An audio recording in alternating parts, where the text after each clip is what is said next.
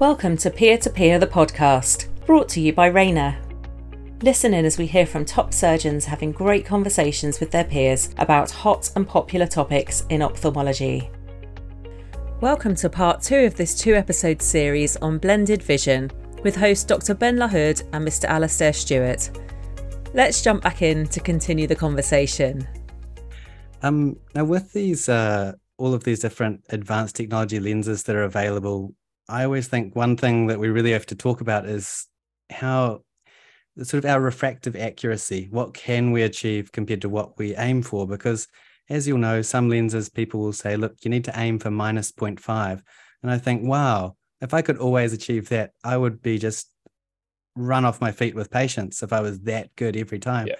What do you think of the refractive accuracy of the EMV so far? And do you think you can achieve what you target?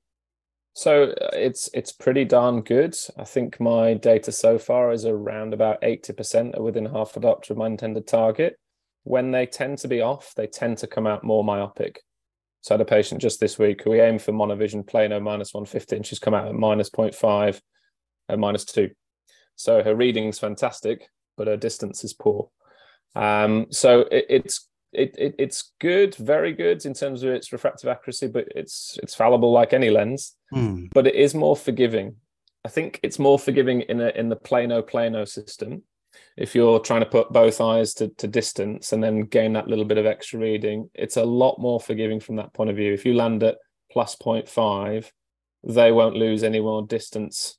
Then they won't lose much distance. Whereas if you had that with a standard monofocal, their vision would tail off very quickly.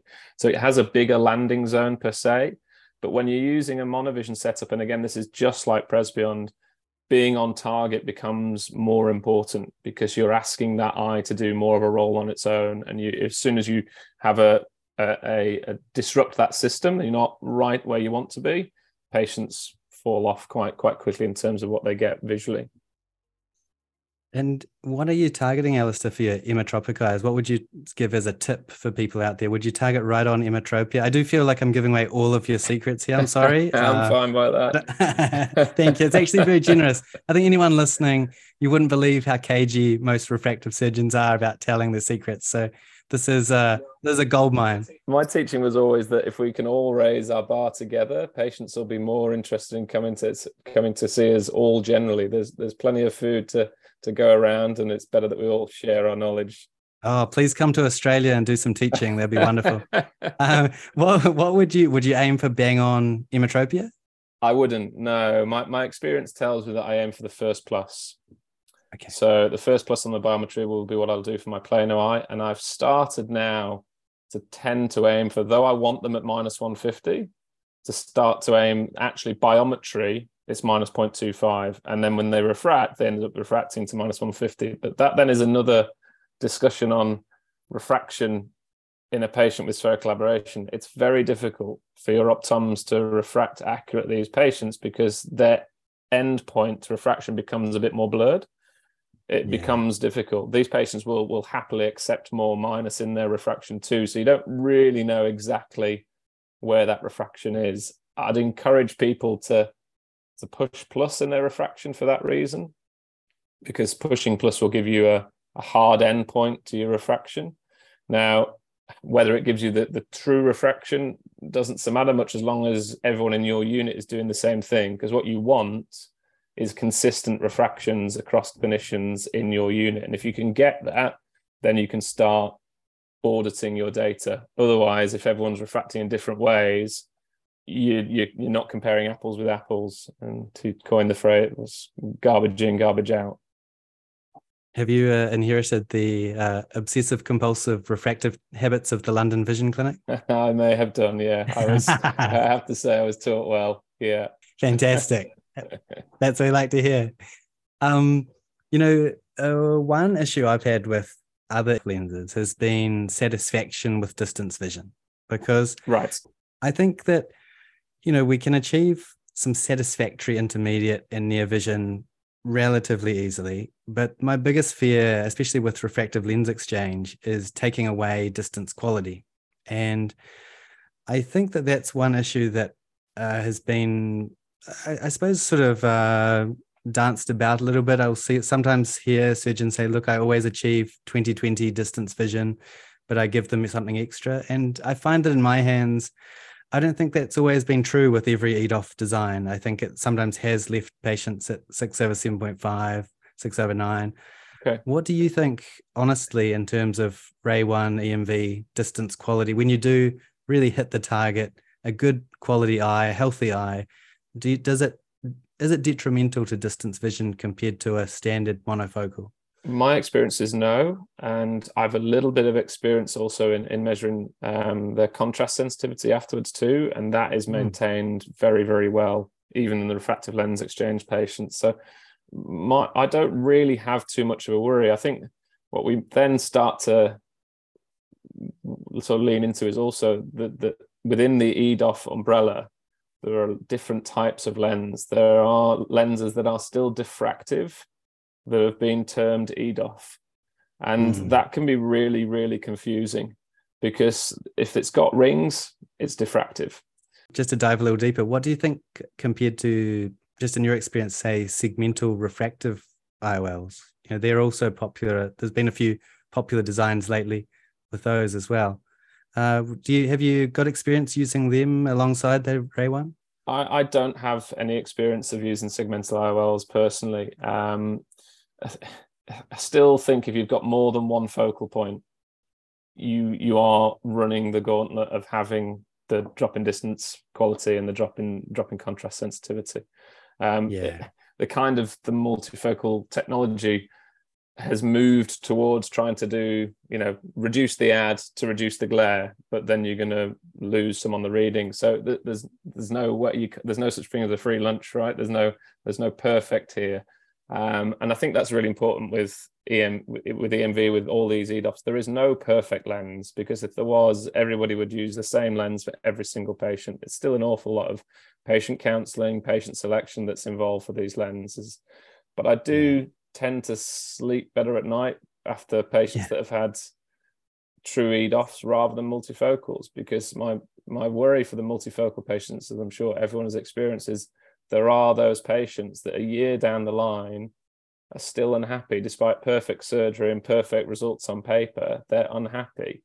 And what do you do with that patient? You're in a tricky situation, because really your only way of making that patient better is to do a lens exchange. And that's more surgery with more risks than the first one that you did, probably, particularly if the lens has been there for a year. And then what lens are you going to put in? You're probably going to put in a standard monofocal, and you're going to take away all the benefit that patient had. So you really are backed into a corner in that situation. Whereas with using non-diffractive EDOFs and using modified monovision, I keep telling myself that really the worst that could happen if they get through surgery and with no complications is that they don't tolerate the anisometropia. Well, that's fine, because glasses will balance that straight away. And if they're not happy to do that, we can do laser and make the anisotropy slightly less. Sure, they're going to lose a little bit of reading, but not all of it. Even if you took them all the way to plano, we know that those patients will still probably be N10. So you've got a way out. And that just makes me feel a lot happier counseling these patients than I do a tri. And that's not to say I don't do any trifocals. I do, because there are some patients who, even through all this counseling, still want a trifocal. And I think it's probably fair to say that a trifocal will give you a better range of vision than doing modified monovision. I think the reading results of trifocals are still slightly better, but it's darn close now. I think from my data of EMVs with monovision at -150, we had 78% of patients with 20/20 N5. So it's pretty darn good. Pretty damn good. That will keep most patients happy in my mind. Yeah, that's really refreshing to talk to someone who's speaking honestly about a lens and isn't just saying everything is absolutely perfect. I don't use any other lenses. I've never touched a trifocal in my life, so thank you. And also, I agree that there are very few problems that can't be solved with a laser, so thank you for that too. Well, I think that's everything I wanted to ask you about, Alistair. Was there anything about the Ray 1 EMV that you'd like to discuss, anything that I haven't covered so far, anything you'd like to bring up, or any especially tips or advice or just experience you'd like to say? Sure. I guess I think if people are considering using the lens, I think Alan Barsom's tip on this, I think I totally agree with, was to start with plano, Just use it as you would a standard monofocal and see what you get. So it's a really nice, easy way to dip your toe into the water. If you're a surgeon that's just been using standard monofocals at Plano, but you want to offer something more to your patients, you don't have to change anything. You're doing exactly the same biometric calculations. It's all the same surgery. You don't have to really think about much else, and start seeing what the patients get. And you'll see that these patients will tell you that in good light, they can read pretty well, that they still need their +1s if they're in a restaurant and the lighting's dim. And then once you've done that and you've got used to how the lens behaves in the eye, how the injector works, then you can start saying, well, do I want to aim for a little bit more and start offering my patients, potentially glasses independence? Do I want to start incorporating that in isotropic? Just take it slow. Start with 050, see how you go, and then maybe go further from there. And you really haven't got much to lose doing that. It's a very, very safe way to start dipping into I hate the term, but the premium market, if you like. That makes sense. Alistair, do you put a lot of emphasis on ocular dominance? I do, if I can. So again, with the cataract patients, that can be difficult. So with the cataract patients, I'll most of the time rely on which hand they use, because the vast majority of people are, if they're right-handed, they'll be right eye dominant. But you can have patients that will throw you off where they were right eye dominant till they got asymmetric cataract, and then they start using their other eye a little bit more. In the refractive lens patients, then they've got clear lens. So yeah, you can go to town and measuring it. So we have 3 or 4 ways that we'll do it. So we'll check which hand, obviously. We give them an old school little Kodak camera to have a look through and see which eye they use. If we can then test ocular dominance with pointing in the clinic, and then ask them about hobbies. Where we practice, there's quite a few people who shoot. That's always a useful way of seeing which eye they use. It's also a worry if you don't get a good outcome. But that's right. Yeah, but they're used to shooting pheasant where we live, rather than people, thankfully. Oh, good. Are we at a stage yet where you're handing people an old-fashioned camera and they look at it and think, I've got no idea what this is? Yeah, 100%, 100%. Yeah, we're getting there. Yeah. Tends to be more for our laser patients, because we'll still test it even if they're having a standard treatment for distance. But yeah, patients in their 20s have got no idea what it is. They hold it further out and start trying to use it like a camera. Oh, brilliant. Well, thanks so much, Alistair. It's been so good to chat to you, and your experience and your willingness to share your experience about the Ray 1 MV is invaluable. So I think everyone listening will be really excited to try using it, or use these tips that you've given them. Sure. Thanks so much for joining me. That's my pleasure. Thanks very much. In the next episode of Peer to Peer, the podcast, host Dr. Ben LaHood will be joined by Miss Lucia Pellicini to discuss toric IOLs and astigmatism management. For more information about this episode's topic and to read the show notes, visit the Peer to Peer hub at rayner.com/peer-to-peer. Ray 1 EMV has not been registered as an EDOF lens with the FDA, as it is not designed to satisfy ANSI Z80.35. Ray 1 EMV is a new type of lens that does not have the drawbacks associated with EDOF or diffractive lenses. If you enjoyed listening to this conversation, please subscribe to our channel to be notified of new episodes.